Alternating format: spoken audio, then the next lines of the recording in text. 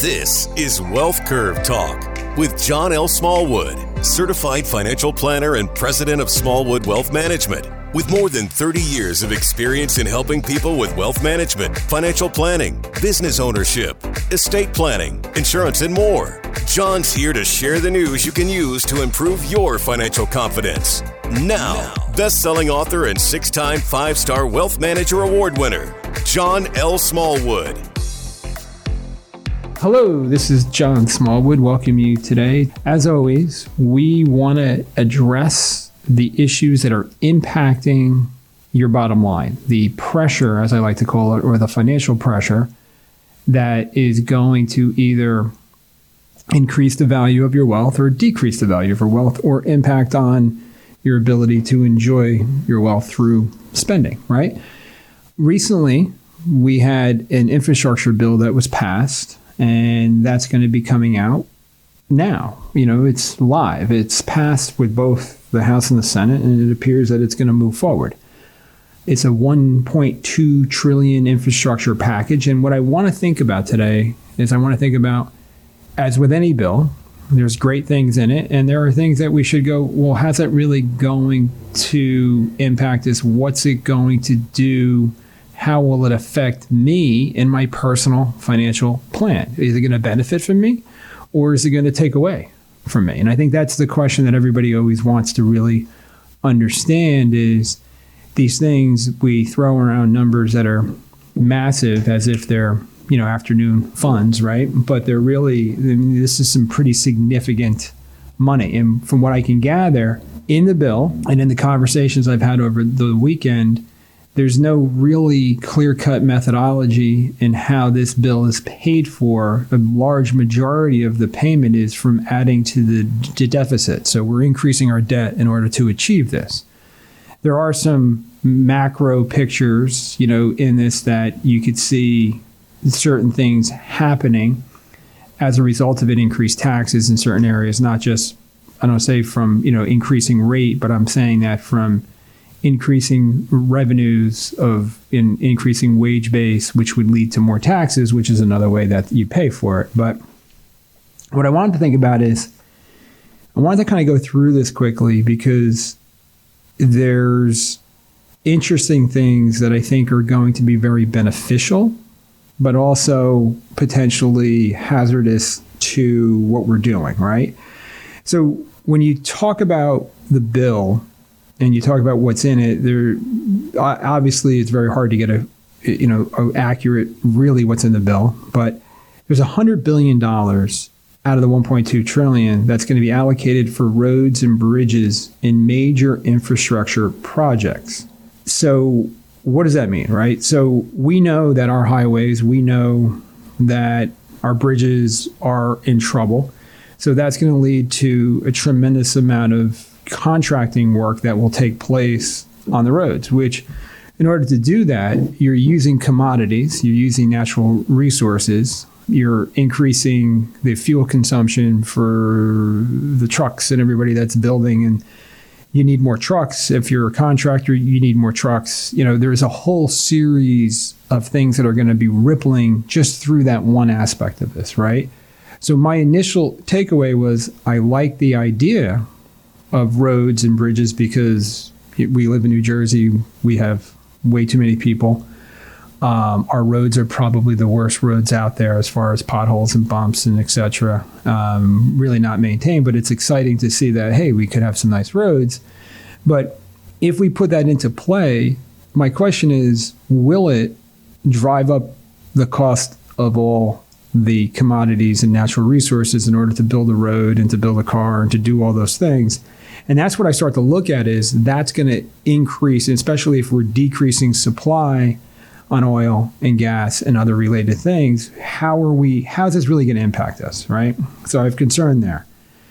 $40 billion for bridge repair, replacement, and rehabilitation, which same kind of conversation is, in my mind, the bridges and the roads are really the same thing, but it's specifically to go help some of these bridges that are in pretty dire straits. I mean, we live here in Monmouth County. There's probably 6 or 7 bridges locally that are in really dire straits that it should have been, fixed 20 years ago, if not, 10. But that is a good thing. But again, it's going to be heavy on natural resources.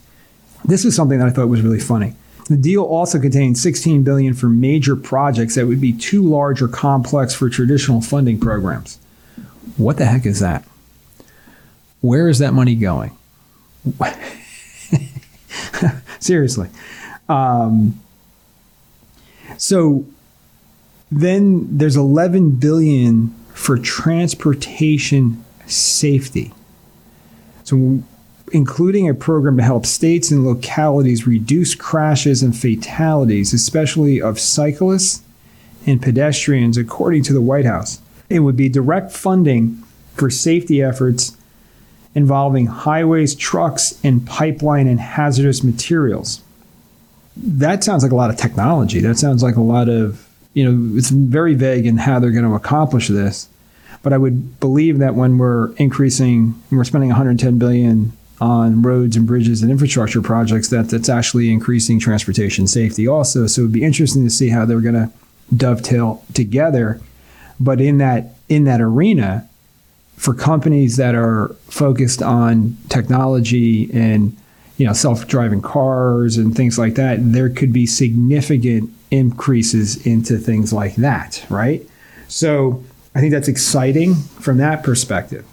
In the bill, there's also $1 billion to reconnect communities, mainly disproportionately Black neighborhoods that were divided by highways and other infrastructure, according to the White House. It will fund planning, design, demolition, and reconstruction of street grids and parks and other infrastructure, which is a massive undertaking in itself.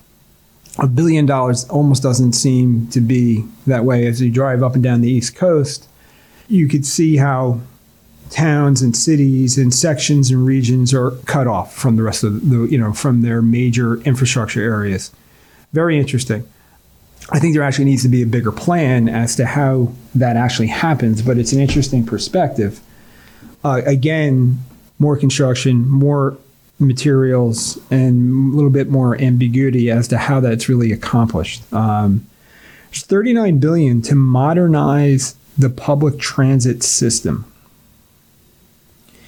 which is very interesting to me because that's going to the rail and the bus fleets. And one of the things that they're talking about is replacing thousands of vehicles with zero emission models. That's what they would be putting in play. And then there's $66 billion in the passenger and freight rail. So you have $39 billion in modernizing public transit, which, everybody always says that our transit system, our train system is one of the, it's archaic compared to Europe and Japan and other related areas. But interesting that there's a significant amount of money going into the infrastructure to build out these areas. And I know there's been a lot of projects in the big cities to get more and more people into the big cities, which is different than what you think about when you have COVID, right? When COVID restrictions, nobody wanted to be in the big cities, but now we're going to improve public transportation so we can get more in there. And when everybody's fleeing the cities, just having fun with that.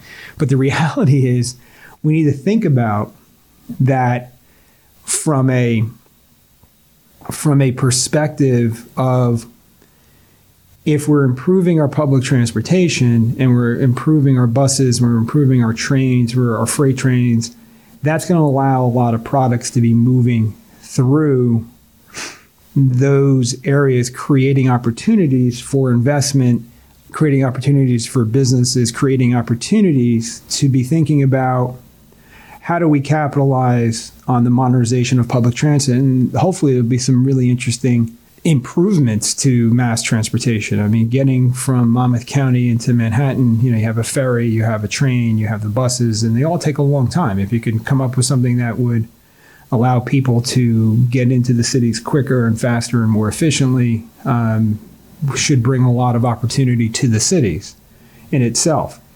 As we dig into this deeper, There's also upgrading to airports, ports, and waterways. $17 billion in port infrastructure, $25 billion in airports. So if you've flown in and out of the New York area recently, it seems like for the last 20 years, every airport has been under major construction. I can't imagine more of that here, but there's significant, as we know, we have a supply issue. The ports can't handle the amount of load that's coming in. They don't have enough people.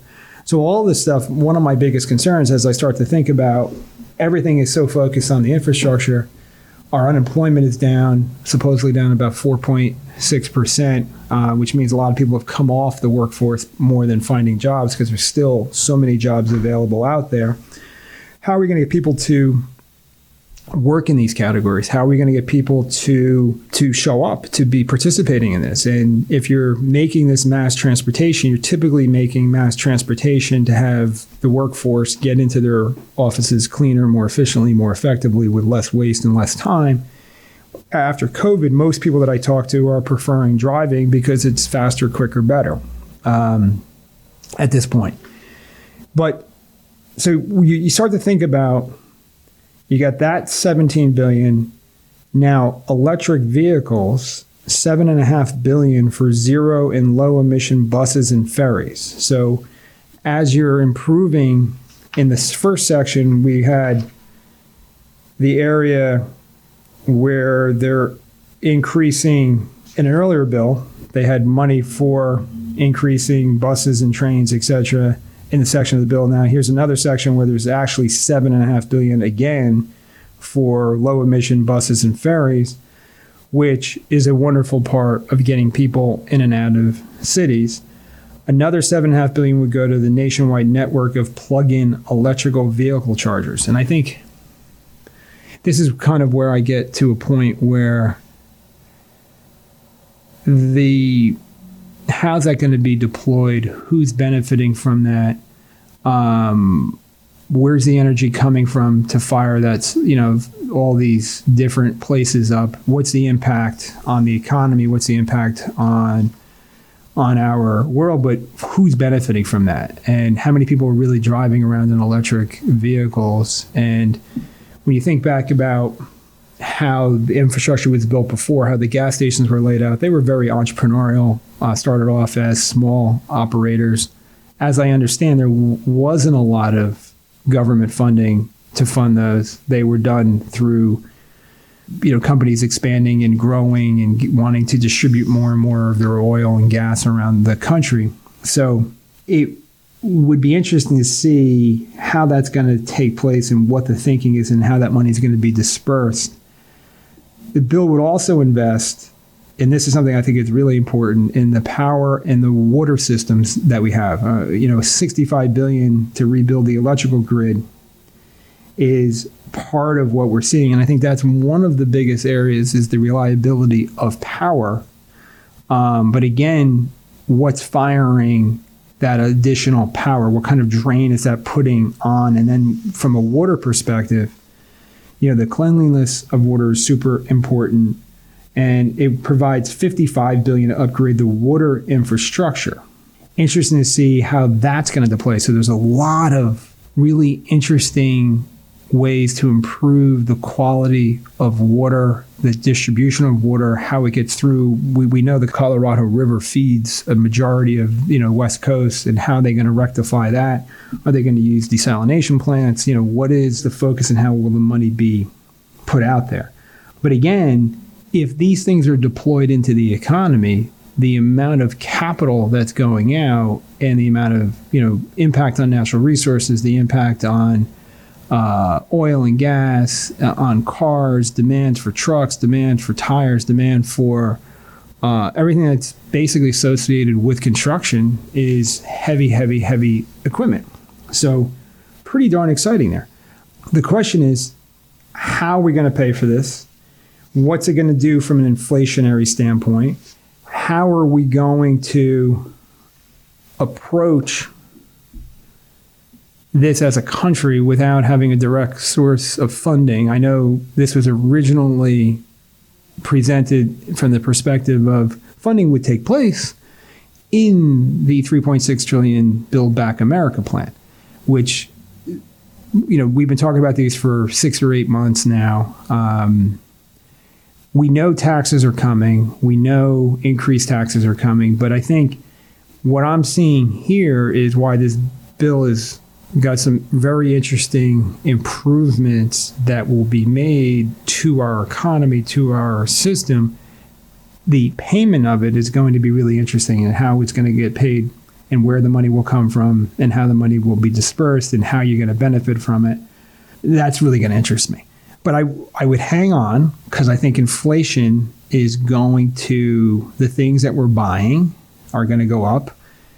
The natural resources that we are acquiring, such as, natural gas to heat our homes, gas to put in our cars, and a whole bunch of other things will really impact you. And it'll impact your ability to get access to certain things, because there'll be a restriction of, not a restriction, but there'll be a short supply of the commodity. So in this, I want to kind of wrap this up and think about it, is that assuming that this goes in, the deficit's going to go up. The tax rate or the tax base may improve, which may offset some of that. Commodities will become more expensive as a result of this. And especially if you're doing bridges and railroads and roads and tunnels and all these things at the same time, we don't have enough natural resources, I think, in a supply chain to go after these things and to really get this accomplished without having a significant impact on the inflation, which, as inflation goes up, we are having, my conversation with a lot of my clients is, it's really expensive to go out to dinner. It's really expensive to go to the food store. It's, things that were thought of as basic necessities have now become significantly more expensive. And that's really when you're building the financial strategy and you're sitting with your spreadsheet and you're thinking about, hey, I need this $100,000 a year, a hypothetical example, in retirement. I'm going to get maybe 30, 40,000 of that from Social Security. That hopefully has some sort of inflationary aspect, but where's the rest of the money coming from? And how am I going to get that inflationary hedge out of the rest of the assets if I need to, be taking the majority of the income from those other assets without having anything that is being deferred? Or most people, when they hit retirement, they need to take income from all of their sources, right? It's not, most people do not have the liberty to say, well, out of my $1 million portfolio, I only need to take a 1 or 2% withdrawal because I have other income sources and my lifestyle is not there. In my 30 plus years of doing that, most people need to take 4, 5, 6% off that money in order to meet their daily living obligations that they've set up without significantly changing. And that's one of the biggest parts about retirement planning, is how do you modify back into this? And if I have high inflation, assuming I have $100,000 worth of goods to buy this year with my goods, and I have a 4 or 5% inflation out of the gate, if I don't have 105 next year, I'm going backwards, right? Because my 100's only going to spend like 95,000. So food for thought, more to come on this. Time will tell. But my initial reaction is hang on to your pocketbooks, because inflation is coming at you again. Again, if you want to take advantage of the offers that we have available on the website, if you're a new client or a new potential client, you could set up a no obligation wealth curve conversation call. It's a 30 to 40 minute call. We're going to walk you through a bunch of questions. You can ask us questions, and the idea is to really get to know each other to see if we are going to be a good fit for you and your family. You're listening to the podcast, so the podcast is here. Please subscribe to it. There's also webinars that are going on. I wrote a book. It's called It's Your Wealth, Keep It, which is available. You can go to the website, request a copy, or it brings you right to the Amazon link where you can purchase one. But again, these are things that are available and resources for you to consume. And the idea is that we want to get into your thinking because we want you to think through some of the financial decisions that you're making and understand the pros and cons of those. But more importantly, ultimately, when you're putting together a financial strategy, what you want to do is you want to focus on reducing risk, reducing taxes, reducing fees and costs, increasing the savings rate, decreasing the withdrawal rate if you can, putting more benefits and more protection around that wealth, and ultimately passing more wealth to your family. Most financial strategies do the exact opposite. They increase taxes, they increase fees, they increase costs, they increase risk. They have less money in retirement, they pass less to their families. So we want to do the opposite of that. Thank you. It's Your Wealth. Keep it. The best-selling book by John L. Smallwood, the definitive guide to growing, protecting, enjoying, and passing on your wealth. Find it on Amazon now or go to smallwoodwealth.com for more retirement resources. Wealth Curve Talk with John L. Smallwood is brought to you by Smallwood Wealth Management, an investment advisor representative. Strategies mentioned may not be suitable for everyone, and the information expressed does not take into account your specific situation or objectives and is not intended as recommendations appropriate for you. Information has been obtained from sources that are deemed to be reliable, but their accuracy and completeness cannot be guaranteed. Always consult with a qualified investment, legal, or tax professional before taking any action, as information and/or opinions are subject to change without notice. Investments involve risk and, unless otherwise stated, are not guaranteed. Past performance cannot be used as an indicator to determine future results. Smallwood Wealth Management provides content that is true and accurate as of the date of publishing. However, we give no assurance or warranty regarding the accuracy, timeliness, or applicability of any of the contents. We assume no responsibility for information contained on this website or podcast and disclaim all liability in respect of such information, including, but not limited to, any liability for errors, inaccuracies, omissions, misleading, or defamatory statements.